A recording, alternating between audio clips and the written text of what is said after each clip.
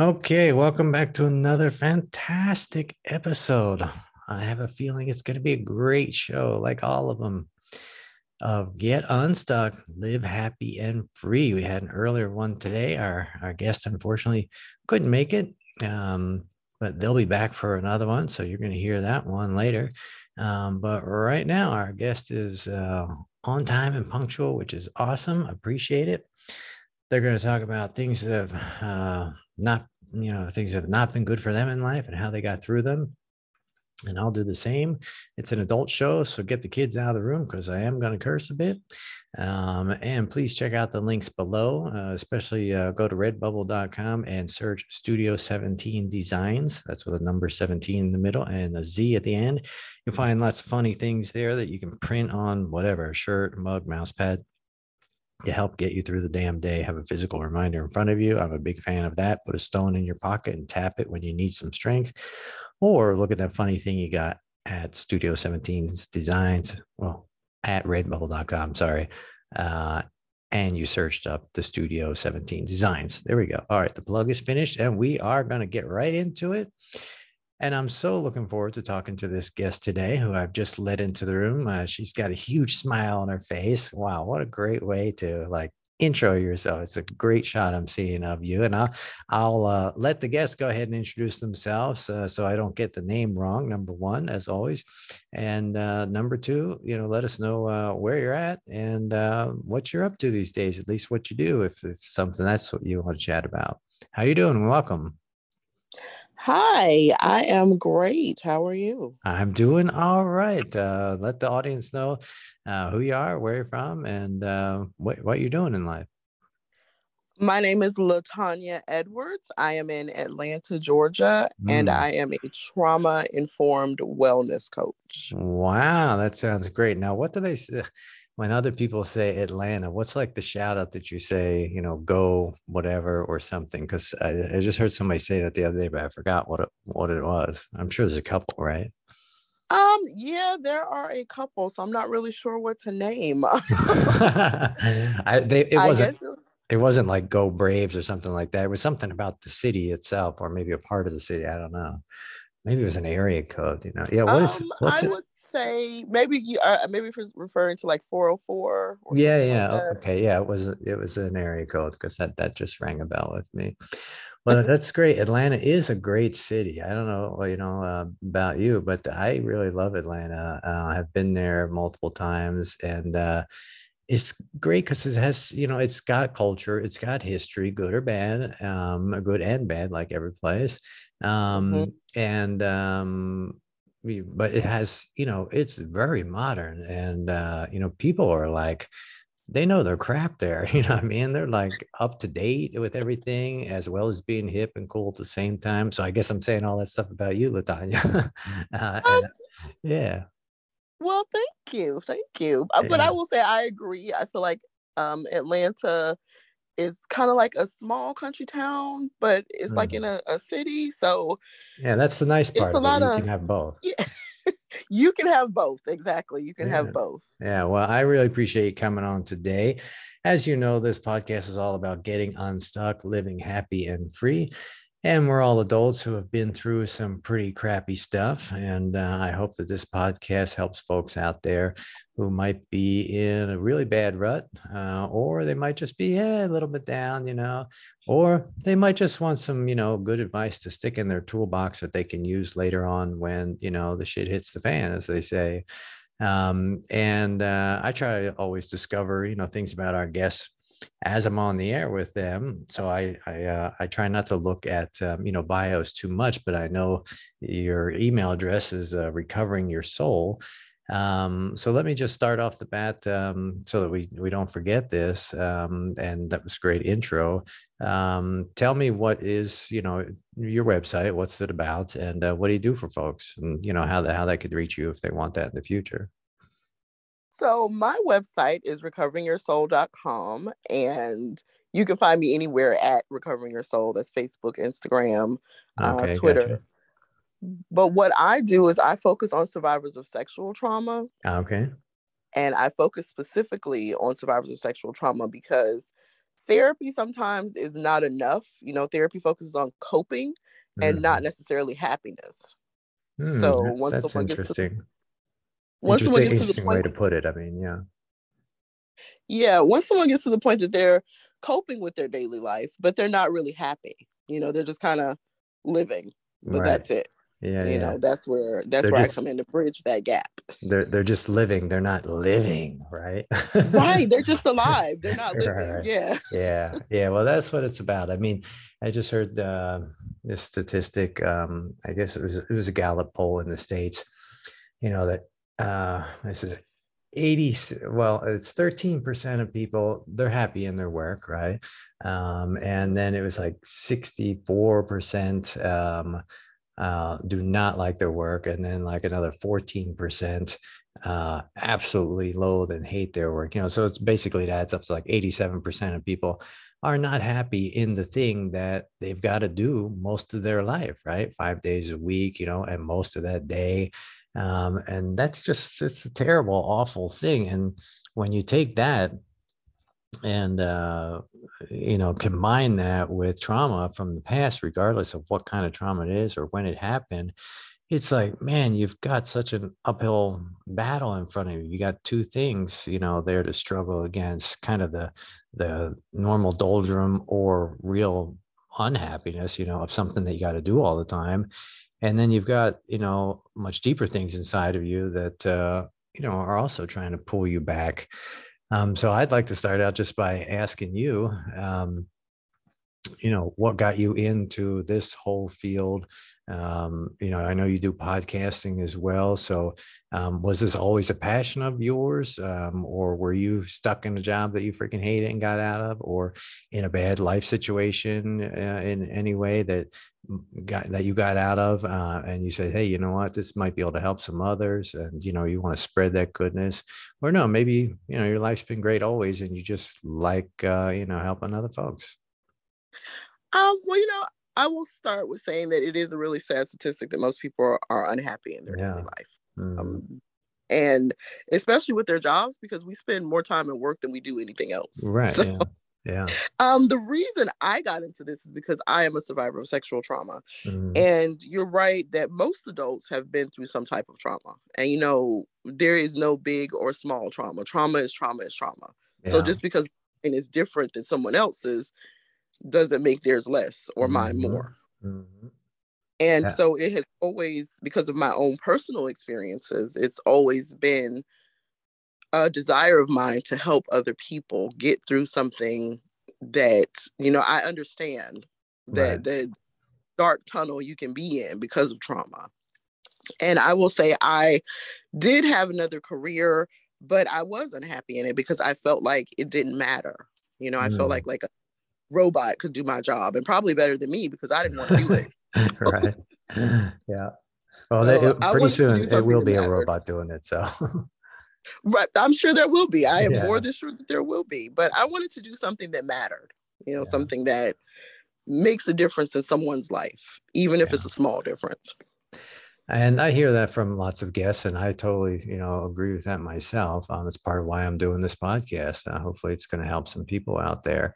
But for folks who, maybe they don't know what could be fulfilling for them, or what could be a passion of theirs. Some folks are just, they knew at a young age, like, I want to do this, and that's what they do, and they love doing it, and so on. And then there's others who are like, I don't know what I want to do. They're kicking different ideas around, or, just trying one thing or the other. But what's your advice or suggestions on how people can potentially find something that matters, or matters to them? I would say look at their hobbies. Look at your hobbies and what do you do for free all the time? And then figure out how you can make money with this thing that you always do for free. Yeah, somebody actually said something about, how people are always saying basically what I just said, which is, find your passion and then figure out how you can turn that into your work, right? And another person recently said to me, I think that's a great way to do it. And if you could do it, that's good, right? But the second best way, if you can't figure that out, or you just cannot make your passion, any money from it, don't quit and give up on it. Keep doing that in your own time so that you're getting happiness from it still. But then secondly, take a look at what is easy for you or what comes naturally for you, what's kind of like your natural abilities, and then try to figure out how to monetize that, right? So whatever that might be, it may not be your passion, it may not be the first thing, but instead of being in a job that you freaking hate, right? And that's constantly bringing you down, then it's just like, okay, well, what's better than that? It would be your passion, but what's in between? Well, what can I do that like doesn't bug me so much or I can do easily, And then it's like, well, this is simple for me, it's hard for other people. And if they had to do it all day, it would really suck. But for me, I don't love it. It's not passion, but I can do it easy. It's not killing me. So monetize that if you can figure out a way to make money out of that. But it sounds like you have found best of both worlds, which is finding your passion and how to make a business out of that. So that's great. I'm glad to hear it for you. And for that business, was it always how it is now, or just some practical advice for people who maybe they have a passion, but they haven't started it into a business, or people who are going to look for a passion and maybe in the future when they do find it, now they figure out, well, shit, how can I turn this into a business? Obviously, there's the ups and downs of businesses, but any thoughts or advice or from your experience of how you turn that passion, into a practical revenue stream for yourself? I would say to keep an open mind, stay Mhm. flexible. Don't be so set in this is the way that I'm going to do something. This is the way that I'm going to make money. Because Mhm. when I started, I said, I just want to coach people and that's the only thing that I ever want to do. But what I Mhm. do now has evolved into more than just survivors of sexual trauma, more than just life coaching, it's courses, books. So stay flexible and realize that what I love doesn't just have one path. How to make Mhm. money isn't just one path. So Mhm. stay open to the things that come to you when you're in that creative flow and when you're doing something that you actually want to do or something that you don't mind doing, I will say. So because sometimes finding passion is hard and stressful and you get so focused on, well, what am I passionate about? Mhm. That you kind of miss the things that you are naturally talented at, that you can do in your sleep without any kind of stress or extra work. So stay open is my Yeah. advice. Yeah. Good thought. Um, well, I try and touch on, every kind of topic, that we can hit on that creates, struggles for people in life. So some episodes will be about, it's an entrepreneur talking about, how they lost everything, and they ended in, losing their family, because they couldn't support them anymore, just whatever. So whether it's, from a business end of it or people who are, sitting there, with an addiction and they've got the bottle in their hand and how did they come back out of that? I'm always looking for, kind of different topics that, people can relate to, or they can at least, use it as something that they can empathize with other people more, right? To understand, somebody else who may have been through something that you've not gone through, I think is really important. Number one, it can definitely increase the depth of your connections to other people.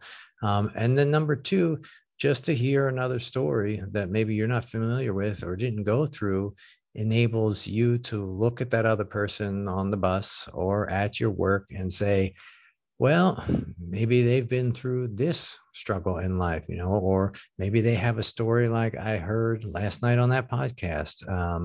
And if you have a kind of empathetic heart, and you kind of hold these things in your head, the next time you're getting in a fight with somebody or arguing, or you just never know what they're going through too, or what they've been through, or what their struggles are. So it's really great to hear different perspectives on all kinds of subjects. Sexual trauma is certainly a difficult subject for many people, whether they've experienced it or not, but it's absolutely critical, and it's something that I'm very curious about, how that has affected, people, not just in our time, but in the past as well, because it's amazing to me that things that let's say gay marriage, right? Somebody, let's say even in the 60s or 70s, right? Well, they never got married, they never had kids, and whatever, and they also never took on a partner and lived together with somebody, and they were incredibly sad, whereas 50 years later in 2020, that isn't so much the case, right? Or at least the opportunities are very different, and the stigmatization of things are very different. So it's great that we progress as a society, right? That people can be happy as long as they're not, hurting themselves or hurting anybody else, to live and let live.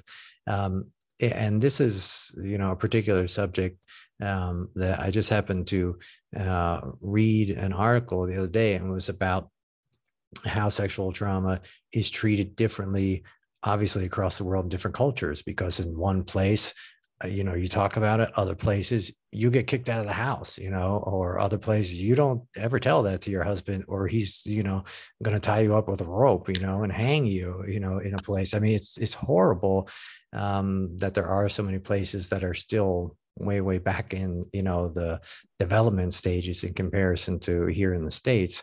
So I'm curious for yourself, over how has your work changed over time, or how has just, I'm curious on a more societal level first, how have things changed since you started doing this to now, or do you see any progress and hope in that? I will say they haven't, unfortunately. Okay. Now this is People, this is why I ask these questions, because sometimes you're surprised at the answers you get, which I'm surprised to hear. But from a professional who deals with it, I would love to hear why. Because when people, I hope our listeners out there hear why, maybe they can be part of the change to have that answer not be the same in 2 years from now. and the truth is that sexual abuse, sexual assault, and sexual harassment is kind of like this open secret that everyone knows that things like this happen, but nobody wants to talk about it, because there are women Well, and damn it, men. we're talking about Latonia. I'm telling you, I'm Right? here Yeah, with yeah. you. I'm right by your side. Let's talk. But there are women and men who've experienced sexual trauma that are married to someone, and that person that they live with, that they share their life with every day, doesn't even know this thing happened to them. And the truth is, like, I use women as a statistic because 100% of women either have experienced some type of sexual violence, or they know someone who has. Yeah. But on the opposite end of that, we don't know that many abusers, that many rapists, that many people who commit these type of acts. And the reason we don't is because nobody wants to talk about it. Yeah, I So was it's just gonna this, say, it yeah, that becomes is. this thing, as to whether it happens to men or women, it becomes this thing that you can't talk about it because of the way society stigmatizes you, the way they re-victimize you, they re-traumatize you. It always becomes this, well, what were you wearing? What were you doing? Why did you cause this thing to happen to you? I'm curious for most of the, sorry to interrupt you, but I'm curious for most of the, I mean, I'm not asking for some percentage number or whatever.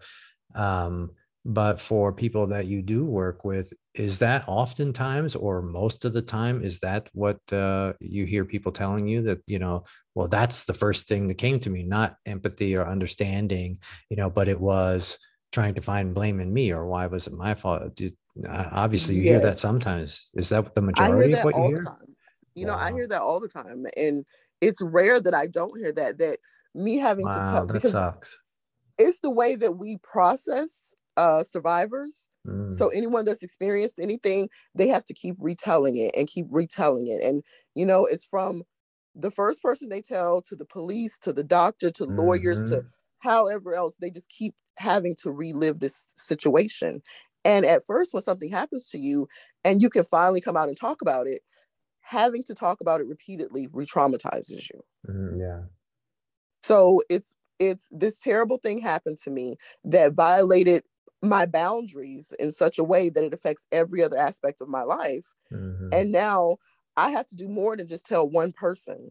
I have to keep talking about it, and then I have to be questioned about it. Yeah. And then people are going to ask me, all of these invasive questions, instead of treating me with care, basically. Mm-hmm. So, and like I said, that's with women and with men. And, you know, most sexual crimes are underreported and the statistics Oh are yeah, I'm high. sure. Yeah. You know, that it's statistically, this thing touches a lot of people, and there is no, you know, it's not about demographics or economics. Yeah, You know, for sure. across the board, it's It's kind of the about same. humankind and our, I don't know, our hardwired, I don't know what, it's like if you look at the needs of humans, people will say food, shelter, water, sex, and I Mm-hmm. forget the fifth one, um, of course we can do terrible things. We can do both good and bad things with those natural, things that are hardwired into us. And violating somebody's boundaries in that area certainly is one of them. And it is so sad to hear you say that people still these days feel like they get traumatized again by going over it again and again. So, is there any movement just in your field for hopefully educating the people in that process? Because it's a little bit surprising to me that it's still so prevalent that way. That they look at the accuser first and then interrogate the heck out No, of them. And because if so many people know somebody who has been through that situation, you'd think the process would be a little more empathetic, because it's not like all the people in that process, they don't know anybody this has happened to. well, so that's the thing, is that we're walking around. You possibly talk to women or men every day that have Mm. experienced some type of sexual violence that Oh they yeah, will for never sure. hear about. But I will use R. Kelly and Epstein as an example. Okay. People knew that women were being abused, Mhm. and they still did business with these two people. Mhm. They still had friendships with these two people. They still hung around these two people. So it's kind of like it becomes this, like I said, an open secret. If this thing is not affecting me directly, then I'm going to pretend I don't know about it. Yeah, especially if they're getting some other sort of benefit, business benefit Exactly. or Their whatever. business dealings and money and Yeah. social status and everything else. Then they're just going to pretend that they don't see, everything else is happening. So, So because I want to always give hope. So for somebody out there who's sitting and listening to this and they're saying, well, this totally locks in my belief or my decision that I'm never going to talk about what happened to me. And I certainly don't want to leave people with that thought in their mind. So what is kind of, I hope there's a flip side to this of, something that hopefully can encourage people to say, well, even though it is this way still, sadly, um, that here are the more important and stronger reasons that you should, talk about, or that you should report it, or that you should, come and see somebody like Latonia. Um, for your own personal healing is one. And things, I know that sounds kind of drab that, things aren't different, but there are support groups that help survivors, and not just to tell your story, but support you in every other aspect of your life. Mm-hmm. So the more people that talk about it, the less of a secret it can be, and yeah, like I know myself, and I sit on a board of a nonprofit that deals with military sexual trauma, which is that's a whole Yes, nother can of right. worms. Yeah. But so the more people that talk about it, the more people that refuse to be quiet, the less everybody can pretend that Yeah. it's not a problem. So talk about it for your own personal healing, but also because your story can help someone else. Yeah. And I was You going to know, say right there is hopefully a motivator for some people. And I was talking to somebody on the podcast the other day, and he's a cancer patient. He's been battling that for years. He's like in and out of the hospital every other day, literally, for his interferon injections and chemo and all of that. And it was pretty amazing that he was able to say this. But he said, because I asked him what keeps him going, what motivates him to keep going. He said, I think I got to a point where I had to accept that, these are the cards I've been dealt. And I want to do all I can, in order to prolong my life, because I want to, be with my kids, or I want to go see a baseball game or whatever it is. So for those reasons, but the thing that really In his words, the thing that really got me, um, that long-term motivation to keep going is that I found, looking at something bigger than just me was a better driver than just looking at what my personal life is, and why sticking around I want to do that. But instead thinking, well, but if I go through this stuff and I don't quit and I don't give up, it may not save my life, but it could be the research, because he's in like different research programs and so on, pilot programs. He said, but if I keep doing this stuff, maybe the science that comes out of this and this research and the data will be able to save somebody in the future. So, he said it kind of gave him, like this boost, this uplift, just to know that he's part of the grander scheme of things, right, and the bigger picture.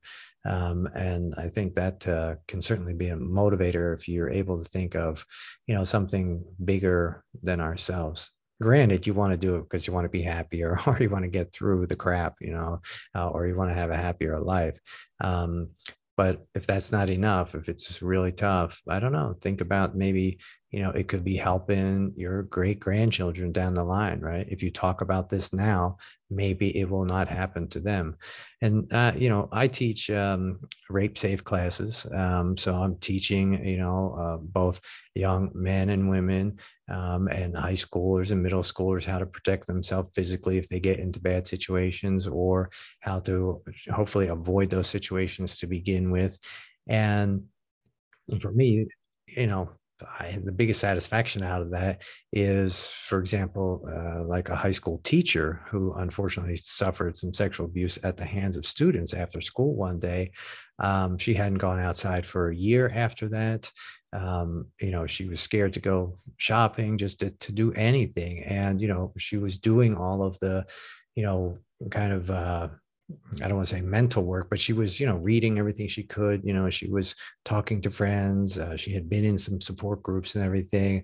But she told me that it wasn't until she took this class and she actually did some physical things that then helped her to feel safer. Now, like, oh, okay, I never thought about that. When I go to my car, have my keys in my hand with a key sticking through my finger, and don't walk to my car from the building yet until I take, a 360 view around, and don't get to my car door and fumble with my keys or my cell phone or whatever, but be able to get right into my car quickly. So it's just, things like that. And then physically, practicing in class different moves to protect yourself if somebody's, physically contacting you. She said, that was the key. That was the thing I needed. I'm fortunate because I happen to be the person to help her do that. So, the reason I'm telling the story is because it made me feel so much better to do something for somebody besides myself, or see the bigger picture. So I hope that if people think that way, that, that'll benefit them as well. Yeah, I agree. Yeah. I would say two parts. One thing about the acceptance part, I think people misunderstand acceptance. So a lot of times, especially with sexual trauma, they struggle with accepting something happened to them. Acceptance only means that this thing is true. This happened. It is a fact. It doesn't mean that you wanted it to happen or you asked for it to happen or anything else. It only means this is a fact. And once they can accept it, they can start to move forward. But also, it is true, because trauma affects you on every single level. Only mental work sometimes doesn't free you the way you need to be freed. So sometimes you do need a class to teach you how to protect yourself, to give you information so you feel safe physically, as well as working on the mental part of it. So you are absolutely correct that people need more than just therapy and classes and support groups. Sometimes they do need to know how to physically protect themselves to feel safe and to be able to heal. And helping others, I will say, seeing the bigger picture, that's also very therapeutic. The more you help someone, the more it helps you. So it's like you learn easier through teaching something. And it's empowering for, also because it gives you confidence, because you can see the effect that you had on somebody, regardless of what that kind of help is that you're doing for somebody. You're like, that was me. I made that impact. Like, I do matter, or what I do, helping somebody, it makes a difference, so I have value, I have worth, et cetera, all that stuff, I think just, rises, when you lend that helping hand.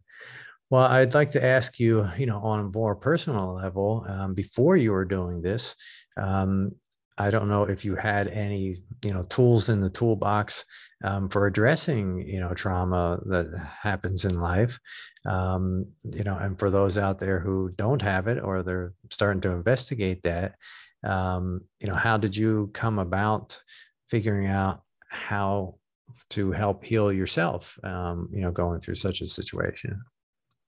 For me personally, it started with journaling. And the reason it started with journaling, I always like to say, when you write something down, it traps it on the page and it can't bother you anymore. But I like it. the truth is that sometimes you can write things that you can't tell other people, so you can write it down in a book that nobody will ever see, and that becomes therapeutic. That you can express yourself without fear of judgment, or what is somebody going to say, or what are they going to ask me, or I can write this thing down. I never have to say it out loud. I never have to tell another person, but I was able to get it out of me, because once you're holding something inside, it just keeps building and building and building till you feel like you're going to explode. So for me, it started with journaling. And then once I was journaling, then I was able to talk to other people about it. And then I went to therapy, and, I've gone through a number of therapists over the years. And I think getting rid of the stigma of there's something wrong with me if I need to talk to someone, if I need to reach out for help, that means there's something wrong with me. It's okay to need help. It's okay to reach out. It's okay to want to talk to another person about things that you're going through. Yeah, absolutely. For anybody who's sitting out there feeling that feeling, that like, oh, I shouldn't do this, or well, why can't I do this on my own, or whatever. I mean, we were not, I don't think we were put on this earth to be solitary people. We were, yeah, right. I agree. We're pack animals. We are supposed to be interdependent, not independent. Yeah. So we're not meant to be alone. Yeah. And there's so many fascinating studies just about either loneliness, or that, banding together mentality. Obviously, when we were hunter-gatherers many years ago, we weren't as big as the elephants or lions or whatever that, or the woolly mammoths that, that were being hunted them, but because people banded together, right, and worked together, they were able to accomplish much, much bigger things. So it seems like designed by nature, number one, that we're not supposed to be alone, or we probably couldn't have survived, back then if we were alone, right? Yeah, absolutely. And when you look at studies, even animal studies of, I think it was chimpanzees they used just because it's closer to our DNA, of orphaned chimps at birth, them allowing basically them to have touch of another adult female chimpanzee, that chimp would live, whereas sadly for science or whatever, they would put one alone and not allow that, and the chimp would die like within 3 weeks. Babies will die if they don't have human touch. Great. Yeah, you talk about that. It's called a failure to thrive. So if a human baby does not have human touch and someone talking to them, it takes more than just feeding and changing. You have to pick a baby up, you have to hold them. And if you don't, then they'll literally stop growing. They will cease to exist because they don't have the human connection. So don't be afraid, listeners, to reach out and have that human connection. It's the way we're supposed to be. Unfortunately, a lot of our cultural things, or just things that are thrown at us all the time, kind of make us feel like we need to do it on our own, or we have to be Superman or Superwoman, or very individualistic societies here in the West are very different than community oriented societies in other places that probably are still that way, because out of necessity, it's like you have a big family because you still got a farm, right? And so you need free workers. Well, that big family ends up giving you a lot of togetherness and closeness and connection and support throughout your entire life. Whereas, if you're a latchkey kid in America or a Western country and both your parents are at work and, you're told, well, you've got to, start cooking at this age or mow the lawn or do whatever. It's like, and start to earn and save money for yourself so that you can go out and do this. It's, we're almost like pushed out on our own, We pride ourselves on pushing our kids out at 18 and them being independent and able to do everything. But you've been 18, you were an adult. You weren't ready to be on your own. Yeah, do anything by yourself. And I think too often is society's expectation, and we pride ourselves on burnout and how much I can do by myself without another human being helping me, when that's not the way it's supposed to be. How do you think we got that way, and why do you think we got that way? I will say the rat race, everybody trying to claw their way to the top, and our society is so focused on materialistic items and who has the most money. It's like the game of life. I'm going to collect as many things as I can, before the end of my life, without actually enjoying any, taking time to enjoy any of these things. So we're just kind of stuck on this hamster wheel of going to work so we can have money to live, to go to work some more. Yeah, it's funny as you say that. I'm picturing the board game Monopoly in my head, and I'm thinking like, that's such a popular game, and it's kind of because people can more quickly and easily acquire the things that they're really trying to go after in the real world, like buying this house or buying Baltic Avenue, or getting the railroads or whatever. It's like it's I don't know how we've come to that point. It seems really ridiculous. The focus is just too much on what we can acquire instead of actual life experience, instead of real connections. Like for myself, it was, just from the background that I come from, it was, if you buy a house, that's the big dream, to own a home. So, or getting married, I guess, get married, buy a house. So, okay, I got married. I wasn't happy. I bought a house. And then I'm like, now what? What do what comes next besides just working until I'm too old to actually enjoy anything? I don't know how I would love to hear your thoughts on it. And then I would definitely want to get back into your line of work. But it's put out there, like exactly what you said, get that house and you'll be happy then, or happier. But I don't think that there's anybody who doesn't realize and know that, well, you can be sitting in that big empty house with no family or no love around you, or nobody who gives a crap about you, right? And you're not going to be happy. I mean, we've seen that a million times in real life with people we know. We've seen it with, celebrities and rich people and, movie stars and whatever. So it's something I struggle with, is how is it, or why is it that people still do that or still go after that? Or is it just once you've had enough of that shit, people finally give that up? Or why do we still go after it? And why do we teach our kids that, or allow it to be taught to them or pushed to them in media or advertising or whatever?